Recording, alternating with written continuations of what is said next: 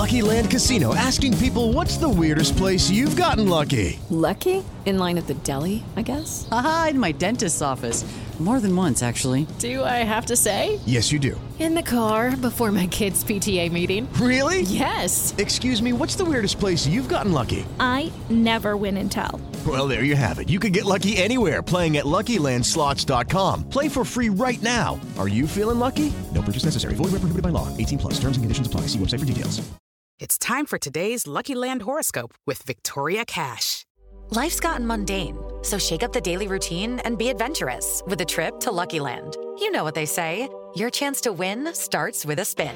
So go to LuckyLandSlots.com to play over 100 social casino-style games for free for your chance to redeem some serious prizes. Get lucky today at LuckyLandSlots.com. Available to players in the U.S., excluding Washington and Michigan. No purchase necessary. VGW Group. Void where prohibited by law. 18+. Terms and conditions apply. With the Lucky Land Slots, you can get lucky just about anywhere. This is your captain speaking. We've got clear runway and the weather's fine, but we're just going to circle up here a while and get lucky. No, nothing like that. It's just these cash prizes add up quick. So I suggest you sit back, keep your tray table upright, and start getting lucky. Play for free at LuckyLandSlots.com. Are you feeling lucky? No purchase necessary. Void where prohibited by law. 18+ terms and conditions apply. See website for details. Okay, round two. Name something that's not boring. A laundry? Ooh, a book club. Computer solitaire, huh? Ah, sorry, we were looking for Chumba Casino. That's right, ChumbaCasino.com has over 100 casino-style games. Join today and play for free for your chance to redeem some serious prizes. ChumbaCasino.com. No purchase necessary. Void where prohibited by law. 18+. Terms and conditions apply. See website for details.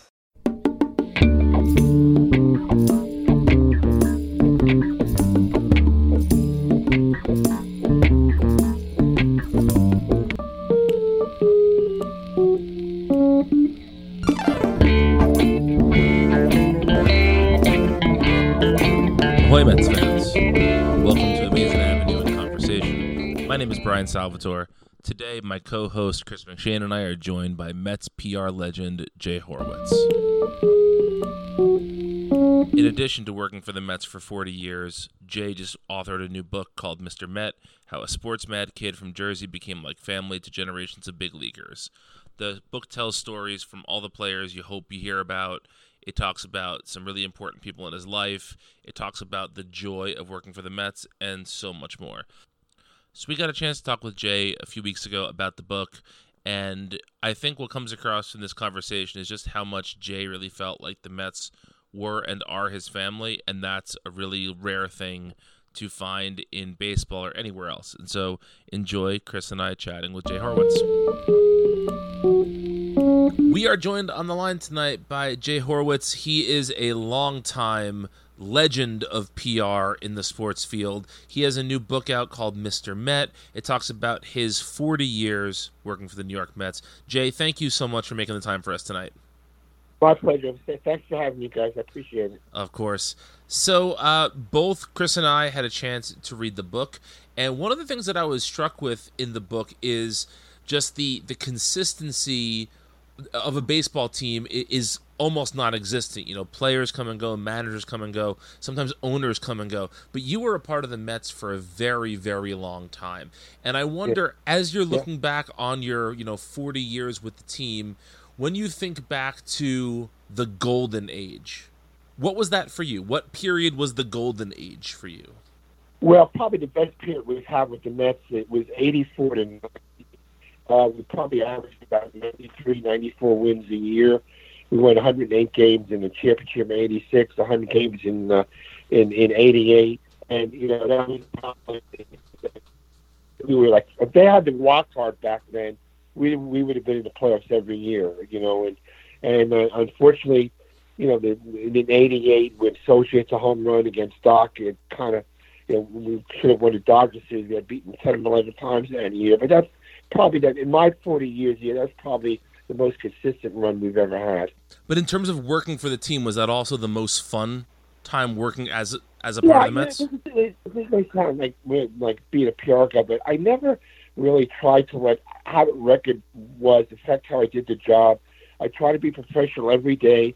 I had a couple of main philosophies. Treat every player on the team like he was the number one player. I try to treat the 25th guy like he was the number one guy. I never try. I couldn't lie, especially in this market. If you're working in, say, Kansas City or Seattle, there's maybe one or two papers. You know, in New York, there's 25, 30, 40 people there in a game. And if once you lose your credibility, you're a dead person. So I try to be honest, maybe not tell everything I knew, but not lie, because if you get caught in one lie, as a PR guy, you're a dead person.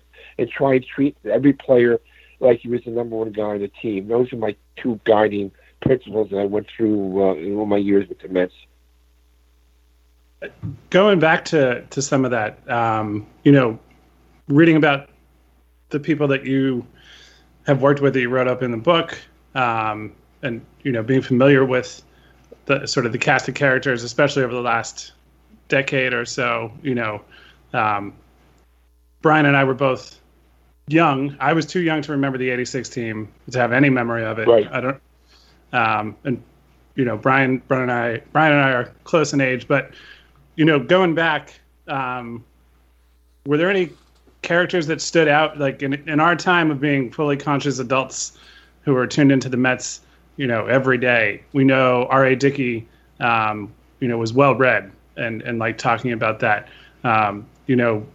We know certain characters come through who aren't necessarily, the superstars, the David Wrights, the Mike Piazzas. Were there any characters from, back when we were a little bit younger that maybe they even got covered, but that we just didn't know about? Well, I'll go way back. In 1980, my first year here, we had a guy named Dyer Miller, who was a relief pitcher, and his claim to fame was, and back then, we did cow milking contests in Chicago, St. Louis, and Cincinnati.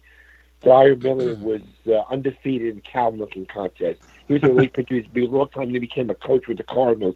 Doug Flynn in the early years, he signed second long-term contract for a Mets player, 5 years. But his claim to fame was he sang with the Oak Ridge Boys and the Loretta Lynn Band. But on the night he signed his contract, I had a great idea. We had it at a country and western place out of Manhattan, and Frank Cashin, who was the GM at the time, I convinced him to wear a cowboy hat during the press conference. Unfortunately for me, when he took the picture, the hat slid down over his face, and the next day in the Daily News and the Post, he looked like Elmer Fudd with the cowboy hat slid down. It wasn't a very good picture, but probably the top character I've worked with in my years with the Mets a little bit later is, Johnny Franco, who we got from the Reds in the 90s. He had a great career, 14 years, and I could have written a whole book and all the practical jokes that Johnny played on me. Probably the best joke ever was we're in a hotel, in the Biltmore Hotel in Los Angeles, and Johnny had the great idea. He unscrewed a horse head from the lobby, went up to my room, got my keys to my room, shut the lights in my room, put the horse head under my pillow, got ketchup, put it on the bed sheet, and when I walked into my room, I thought I was having a heart attack. But Johnny would do things. He would, put rats in my work bag, put ice cream in my suit pockets, put whiteout on my glasses when I traveled. And Johnny told me one thing. He said, "Jay, I gotta understand one thing. If the players don't like you, they won't screw with you." And so I guess through the years, the guys liked me because in all my 40 years, they screwed me a lot, and I always took it the right way. That in the locker room, it's kind of a different mentality, guys. If you let stuff affect you, if you let that kind of stuff, and then you won't have any impact in the locker room. I roll with the punches. I was always okay with having a joke playing on me, and I knew it was meant from love. With Lucky Land Slots, you can get lucky just about anywhere. Dearly beloved, we are gathered here today to... Has anyone seen the bride and groom? Sorry, we're here. We were getting lucky in the limo and we lost track of time. No, Lucky Land Casino, with cash prizes that add up quicker than a guest registry. In that case, I pronounce you lucky. Play for free at LuckyLandSlots.com. Daily bonuses are waiting. No purchase necessary. Void where prohibited by law. 18+. Terms and conditions apply. See website for details. Okay, round two. Name something that's not boring. A laundry? Ooh, a book club. Computer solitaire, huh? Ah, sorry, we were looking for Chumba Casino. That's right. ChumbaCasino.com has over 100 casino-style games. Join today and play for free for your chance to redeem some serious prizes. ChumbaCasino.com. No purchase necessary. Void where prohibited by law. 18 plus. Terms and conditions apply. See website for details. Now, you mentioned being in the clubhouse, and I'm sure that the culture around baseball has changed considerably, in your time working for the Mets. What is the biggest change sort of in ballpark culture, in culture among the players since you started working with the Mets? It's Twitter, no question. I mean, when I first started, somebody was injured, and now my last couple of years as a PR guy, I hardly wrote any releases. Agents did it over Twitter, the players did it, or it leaked out, or it just, and the thing itself used to have to be able to let the players know, be aware who you're with, who going up an elevator. Remember, I think when Michael Phelps almost ruined his career, I guess somebody put on Twitter he was smoking pot in a party or something like that. Just the players have to be aware more of what's going on. Once you get away from the cell phone or tweet, or be careful what you tweet. The stuff in the paper, the guys losing their job, just with the players today have to be much more alert. There's much more media, much more, the locker room. There's a lot of, mainstream media is more. It wasn't anything like this. It was all, certain papers, but now it's branched off in a lot of different areas. The players have to be much more alert than the players were when I first started. Sort of in a similar spirit there. I know you write in the book, you mentioned joining Twitter yourself. The day-to-day of dealing... Grudgingly. But yeah, that sort of day-to-day, obviously, you're keeping an eye on the, what the players are doing, and that's your top priority. But, over the decades that you worked with the team, how did your consumption of the stories change over the decades? I know in any other industry, you might go from collecting clips from newspapers and distributing them and all that. Obviously we're in a very different time now. But what was your observation of the change of sports media in New York City as things shifted from print only to a hybrid, and we're still in that hybrid mode, but even the traditional papers, obviously most people are reading them on a computer, a tablet, a phone. You had much more things. I mean, before, with a locker room open, would be to what a guy like John Heyman or Ken Rosenthal or Buster Olney or Joel Sherman wrote, to make the manager aware, to make the GM aware before. I didn't expect the manager or Terry Collins or my last years or Bobby Valentine we end up looking at Twitter all the time. So before we had the press conference, we used to make them aware of what the kind of leading guys in the business are saying, so they're not cut short. Like there's a rumor out there, just to make the GM or the manager aware what's out there, so they're not caught short. I was so pride. I didn't want my side when they held the press conference for a manager's briefing. When they asked, they were not aware of it. So the front of that, it was my job to make them aware, so at least they would know what to say or be aware of what was out there. So just many, many more things to monitor.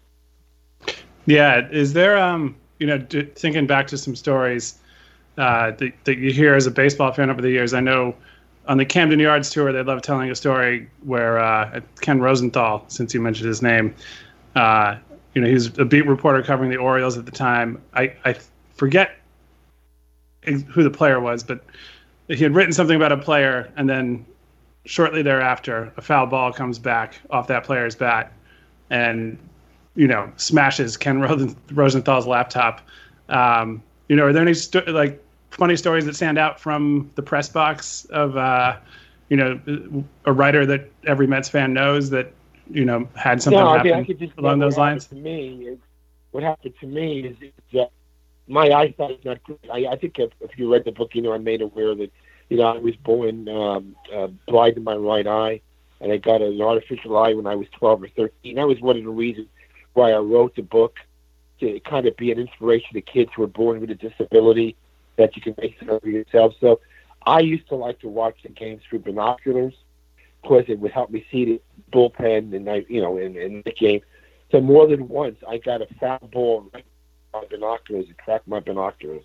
I didn't see the ball coming, and I'd be watching the games.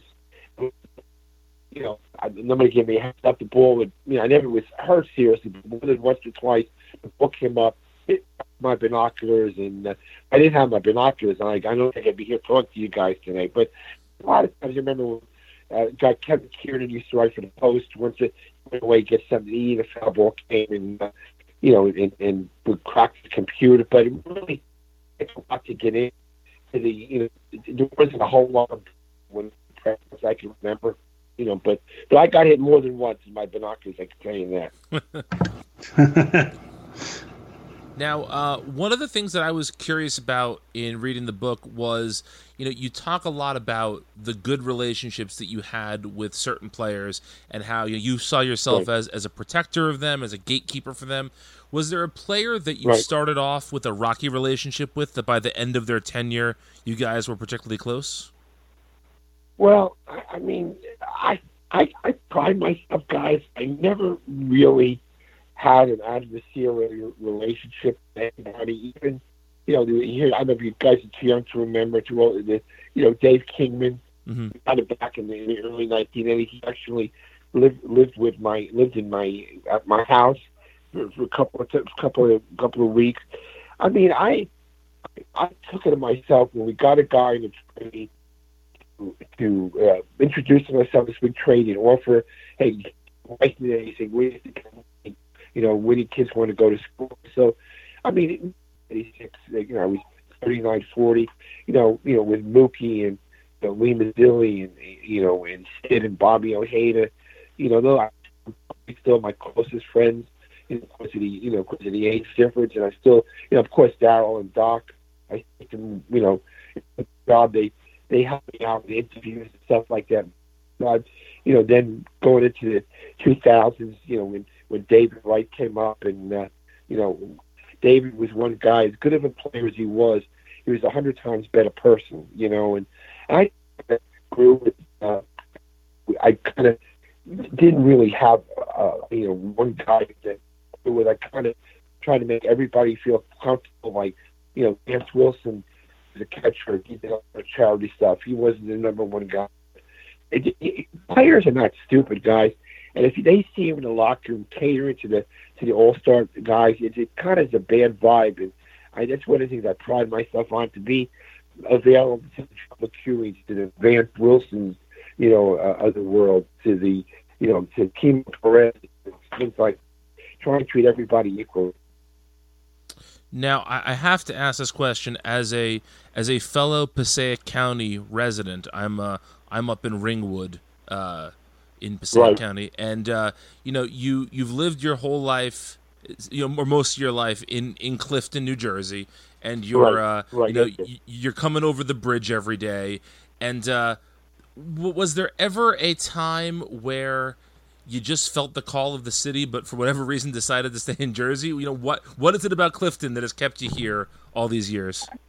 It is, I tell you, I've had animals my whole life, you know what I mean? People here, with security animals. I just like to think of getting away, having some people. Clifton's not a big town, the grass and stuff like that. And I just, I'm a big football Giant fan, so I'm close to the Giants. I'm not a great guy. I used to get up 5 o'clock in the morning, be at my desk at 6:30, do an email.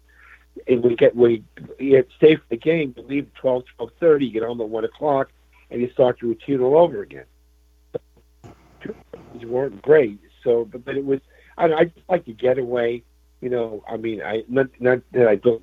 I just like the being there, and it's great to the park where I live. I just got comfortable here, living here. I never really wanted to move. As a lifelong Jersey resident, I get it. I do. Yeah. I have not lived in Jersey, but I know in the book you write about somebody who obviously was very special to you and the organization, Shannon Ford, who I had the pleasure of getting to know just a little bit, nowhere near as well as you knew her over the course of the time that you had worked together.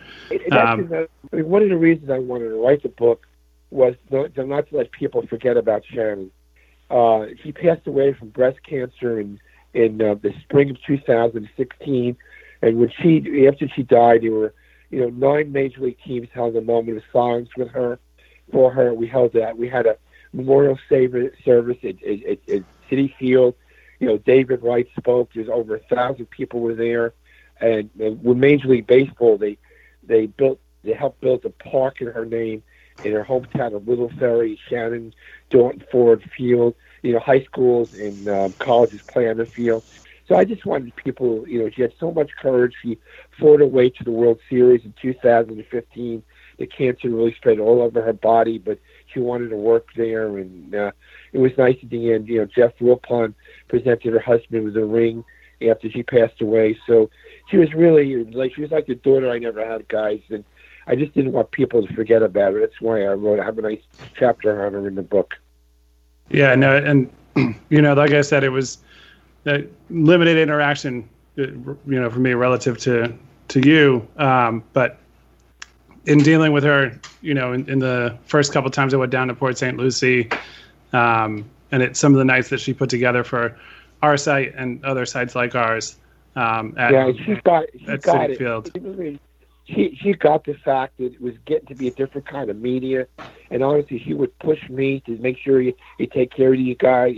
She was the one who was really more tuned to the different sites than I was in the beginning. And she said, Jay, this is the coming future. You got to take care of these people. I don't know if you did. She organized some meetings with the GM and players on separate nights, if I remember correctly. And she was the driving force behind that. Yeah. Oh, absolutely. And the access that we had that during the time working with her. She got it. She was great, and everything that everybody has always said. That she treated you the same whether you were David Wright or Mike Piazza or me. Right. And she did. It's really legitimate. It's not, people aren't just making that up. So I thought it was very fitting to write that final chapter of the book about her, because she really was an invaluable part of the team. Yes, she was. She'll always be in my heart, guys. I can tell you that. Thanks for listening to Amazing Avenue in Conversation. We always appreciate it. You can follow Jay Horwitz on Twitter at J_HorwitzPR. You can follow Chris at Chris McShane. You can follow me at Brian Needs an App. You can follow Amazing Avenue at Amazing Avenue on Facebook, Twitter, and Instagram. Go to AmazingAvenue.com for all your Mets needs. And remember, let's go Mets.